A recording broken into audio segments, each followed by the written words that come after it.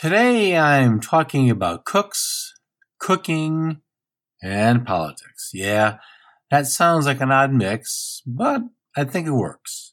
I'm talking a bit about a standard, one that can exist in cooks and should exist in politicians. How well it is or is not is another show, but today I'm talking about first principles. The Culinary Libertarian Podcast, episode 116. Welcome to the Culinary Libertarian Podcast, where the philosophy is free, but the food is on you.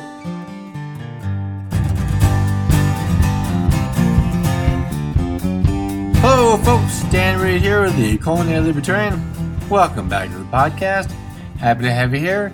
Happy to be here.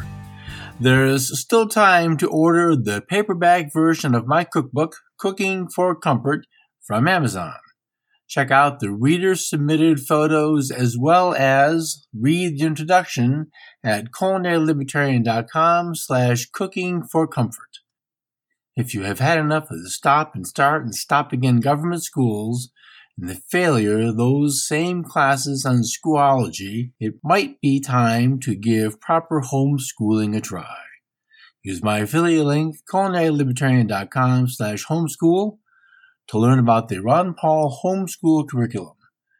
This is a program for success, and you can have peace of mind that your kids are learning. culinarylibertarian.com/homeschool for your sanity and your kids' education. It's a solo episode today, this first podcast after Thanksgiving. And I just ran across an article and I wanted to talk a little bit about it. It's about Julia Child. Julia Child, we who remember her, was a larger-than-life television and food personality on TV. You know she made it big when Dan Aykroyd aped her on Saturday Night Live. Why Julia is a topic, aside from being an almost unreachably high standard for a home cook, is due to an article I recently read about her. The article, How Julia Child Used First Principles Thinking, was on the Franham Street blog, fs.blog, discussing how she somewhat stumbled into cooking and then finding fault with many of the recipes. She felt, as I read the article, that while those words on the page may lead to successfully making that specific dish, those recipes did nothing to teach cooking skills. I'm going to kind of meander a bit in this episode because pieces of one interesting idea lead me to another idea with relevant ties. I'll do my best to tie it all up at the end like a trussed Christmas goose. Save the liver! Whether or not Julia knew of Escoffier, his work is a benchmark for cooking French cuisine. While it is quite precise in what is to be done, it is not a go-to-learn cookbook. Escoffier's procedures, and that's really what we're talking about here, expect the reader cook to know how to cook. In the old French parlance, knowing how to cook meant all facets of the kitchen, including cooking vegetables, making soups and sauces, making pâtés and sausages, butchering, and, of course, cooking. As I read Escoffier, and specifically Le Guide Culinaire, even cooks had to have some skill with baking and pastry, but here there was a division of labor into that specialized area. Let's focus on the phrase I just used, old French parlance. What makes Escoffier especially interesting is he took the ancient traditions, the old order, l'ancien régime, and codified it through trial and error to ensure a procedure would work again and again. There exists, or existed, a book in French called The Book of Menus, that's the English phrase, I dare not attempt the French, which has many of his menus from various hotels and functions over the course of his career. Reading it, I can read food French, is a bit of a literary, culinary, archaeological journey watching his ideas take shape. Escoffier's magnum opus is La Guide Culinaire and represents years of perfecting some 5,012 procedures. For Escoffier's cooking, among over 5,000 procedures, we can find his first principles for cooking. In short, do the right things at the right time and do them in the right order. Sounds pretty simple, right? I have quipped before on this show about how the procedure may read braise in the usual manner. Well, that quip is not to suggest the procedure for braise isn't in La Guide Culinaire. It is. He's quite specific.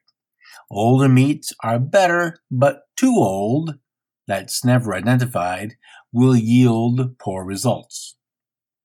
And there is lots of detail in exactly how to get the most from that braise. So every cooking procedure he mentions to perform in the usual manner is described at the beginning of the relevant chapter, meat or fish or vegetable.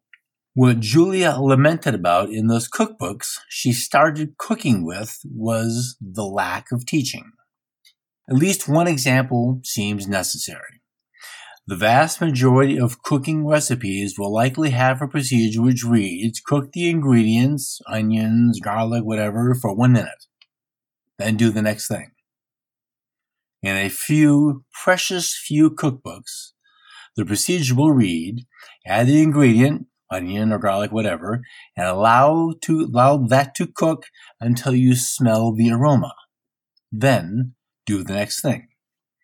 The difference in words is subtle, but the imprinting on the cook is huge. Learn to use your sense of smell. Now, also, you're going to learn to use your sense of hearing, because those two things are critical, in addition to sense of sight, to learning to cook.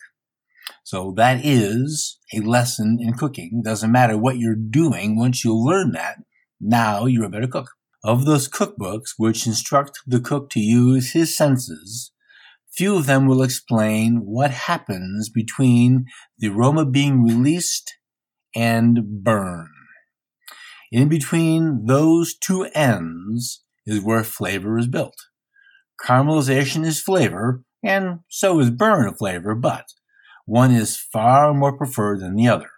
As the reading cook learns how far to let the aroma build, as she recognizes how that aroma changes and how that translates into flavor in the final dish, is a cooking lesson to build upon. Where one procedure may read, don't burn the onions or the garlic, the vast expanse of flavor between the onion or garlic going in the pan and it reaching a burn is pretty big. I've thought about other crafts or jobs which might have first principles I can identify. I'll discuss at least one of them right after this word from one of my affiliates. Folks, you know, of course, Christmas is not too far off. Instead of another box of fudge or black truffle oil, give them a gift that is personalized and shows the Christmas spirit every year. Shop Personalization Mall with my affiliate link, culinarilibertarian.com/personalized gifts, and save at least 30% on a huge variety of gifts waiting for your inspiration. Choose from stocking stuffers such as keychains or shot glasses to stockings, wine glasses or beer cozies. Personalization Mall can do engraving or embroidery or even put a photo on a coffee mug. And Santa caps make perfect Christmas Eve gifts for the kids to wear while passing out presents on Christmas morning. Pick gifts for friends and family or for the folks at the office. Personalization Mall has over 18,000 5-star reviews. Let Personalization Mall help you find the perfect gift for each person on your list. Surf over to culinarilibertarian.com/personalized gifts to shop now. Remember, with COVID restrictions, Order early for the best chance for on-time Christmas delivery. That's culinarylibertarian.com/personalized gifts to make Christmas one and done. Now let's get back to the show. Writers, as I see them, have a set of first principles. For fiction, one of them is write the characters honestly. Now, I've dabbled in fiction, and I understand something about what this means. I've read writers explain that the character kind of takes over, and they, the writer, are just the conduit, as it were, for that story, for that narrative. As a reader, I can discriminate between an organic narrative and a forced one. Both integrity as a writer and an honesty to the writing apply for nonfiction. Journalists, and yes, it is a spit-take-worthy suggestion, such a thing, that journalists do or should have that level of integrity. There are some journalists who keep and maintain that integrity, so they're worth mentioning. It seems fine to say the people in crafts have first principles. Actors keeping honest to the character, and painters or sculptors revealing what lay hidden. Maybe people in the medical field have it too. Do no harm. 2020 has given plenty of ammunition to see that not everyone holds that first principle, and that's the point I want to build on after the chuckles. The one thing I know about sculpting is I can't do it. To suggest Michelangelo just took away everything that wasn't David really underplays the skill of the craft. Michelangelo got in there and did it. When he was good, Robert De Niro did that. He immersed himself in the character. Raging Bull stands, to me, as an example of that commitment.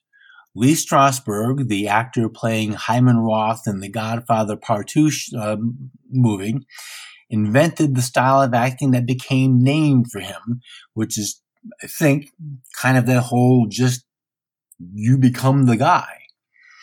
Alexander Solzhenitsyn did it, with help from the Russians, but he did it. He wrote what was right. There is, of course, a difference between action, a fictional character, and telling one's story. But there remains an integrity that's necessary. Consider a recent autobiography of a failed presidential candidate. A link to integrity is a challenge to find. First, principles matter. I want to bring this back to Julia. What happens when success fails, or when failure happens, even as you hold your principles? And do first principles exist in politics? But first, let's take a moment out for Jake to tell us about his Tasting Anarchy podcast.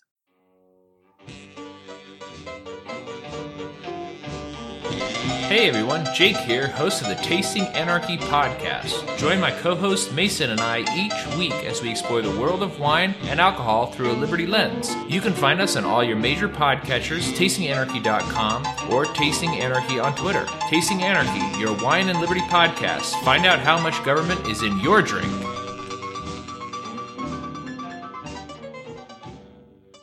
I mentioned Julia Child at the beginning and the article How Julia Child Used First Principles Thinking from the Farnham Street blog page. And I'll put a link to that article on today's show notes page, culinarylibertarian.com/116. Julia's book, Mastering the Art of French Cooking, then her TV show in 1963, crazy, huh, was the creation for her first principles in practice. And the introduction to the French Chef Cookbook, the book of recipes made on and about the show, she writes, parenthetically, quote, I myself will not do anything unless I know why, end quote. Why do it is asking what happens when this is done. If I don't scale the fish, what happens? If I don't cook the flour out of the roux, what happens to the sauce? Having a position called a first principle is necessary, but does not make up for the flies in the ointment, as it were. Julia had some of those during taping, including a souffle which fell, an electrical issue which caused her mic to short out, and when she touched the stove, she would get shocked on her skin.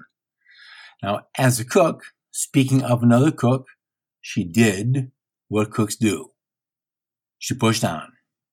First principles are not always easy to own and follow. From that simple statement I made about Escoffier, do the right things at the right time and do them in the right order, comes the next steps of doing. The restaurant business lives on the margins. That means the garbage can is the enemy. When I was in culinary school back in Orchard Hills, Michigan, a suburb of Detroit, I stopped by Macus Red Fox to speak with Leopold Scalelli, and I'm going to butcher that name, a certified master chef. It was during lunch hour, and he was looking in the garbage cans, and upon finding some asparagus peels, yelled for the sous chef and demanded to know who threw away the asparagus trim. Asparagus peels make excellent soup. That's cash for trash, basically. I didn't get the job.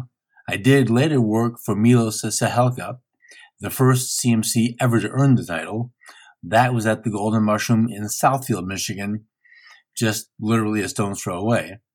Well, if you're a good thrower. He, too, was a stickler for managing inobvious value of food. Milos was a hunter and saved beef fat to feed the bears at the dump.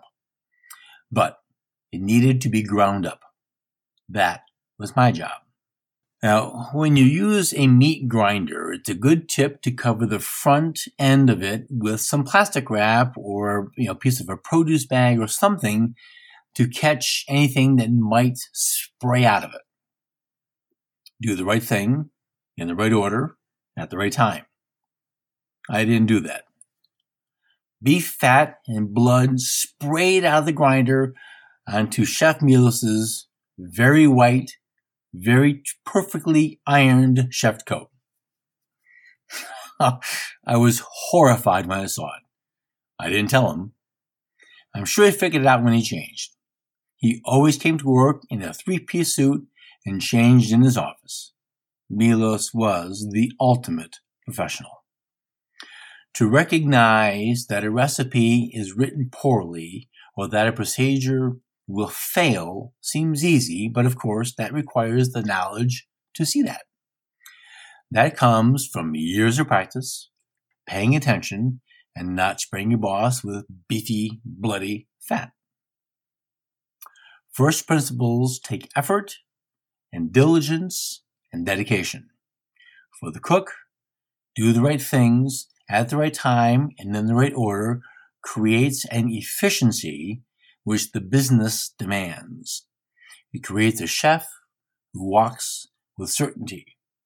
For a cook, first principles is a system of accountability. When Julia's souffle fell, it wasn't to ask what happened, but how did it happen? She forgot the cornstarch. People make mistakes, even with principles. I want to take a moment in this cock-a-show of an election to ask you if you can identify a first principle from any presidential candidate. There were many. I didn't see one anywhere. A result you prefer for political reasons isn't necessarily a first principle. Free anything, college or contraceptives or cars, is not a first principle. Those are not the president's to give away. The highly controversial mask mandates are not based on first principles. Lockdowns are not a first principle. Holding rights in the balance isn't a first principle. It's more challenging in politics than in food or theater or writing. As it stands currently, it is almost unfindable. The internet has a growing body of content from Toronto or England or Australia or New Jersey showing citizens being arrested for the crime of opening their businesses or for not wearing a mask. I looked for and asked for help in finding something close to political first principles. My friend Daniel at Actual Anarchy sent me a quote from Murray Rothbard. Rights are not gifts from the government. That's me, not him. That's actually Michael Bolden, not me. The Rothbard quote is from his book, For a New Liberty, the Libertarian Manifesto, and reads, quote, "Man has rights because they are natural rights. They are grounded in the nature of man, the individual's capacity for conscious choice, the necessity for him to use his mind and energy to adopt goals and values, to find out about the world, to pursue his ends in order to survive and prosper, his capacity and need to communicate and interact with other human beings, and to participate in the division of labor," end quote. Now, I know that this is a bit more into specific politics than I normally do. Julia did a show on a proper French omelet. I was shown exactly how Milos wanted his French omelets, and that's his opinion. We served many of them for lunch at the Golden Mushroom. A proper French omelet does need to be a specific shape and a specific consistency inside. As to the browning, or lack thereof, that's a conversation about distinctions of a point, and you're going to find a lot of passion for one side or the other. You'll find no milquetoast opinions about the browning on an omelet. As first principles for life, don't hurt other people and don't take the stuff, seems a pretty good place to start. If you start to wonder in what form does harm appear, you start down the rabbit hole of the action part of that principle. Cover the grinder. Do the right thing at the right time. Know why. All right, folks, that's going to do it. Kind of a short episode today. On this Cyber Monday, there is just today to take advantage of the price deals on Liberty Classroom. The master level subscription is the best deal since it includes over 400 videos Tom Woods made on government and Western civilization. I've shared some of those with my daughter who took some of those relevant courses, and they're easy to understand. Tom does a very good job delivering comprehensible material in a short amount of time. The biggest advantage of the master level class is you get everything that Liberty Classroom has or ever will have for life. So you can still get the deal afterward, but you get the best deal today before midnight, probably Eastern time. Check that. And the link will be on the show notes page. The other deal I want to tell you about is the Tuttle Twins series. These are excellent books for kids to learn first principles that you will approve of. The writing is easy to get, and the illustrations really are well done. Creator Connor Boyack is a parent and saw a need, so he filled it. Check out the impressive bonuses and the incredible price, also linked on today's show notes page. Please share this episode around on your social media feeds, rate and review the show on Apple Podcasts or on your favorite podcatcher. And have a great week, and I'll see you soon.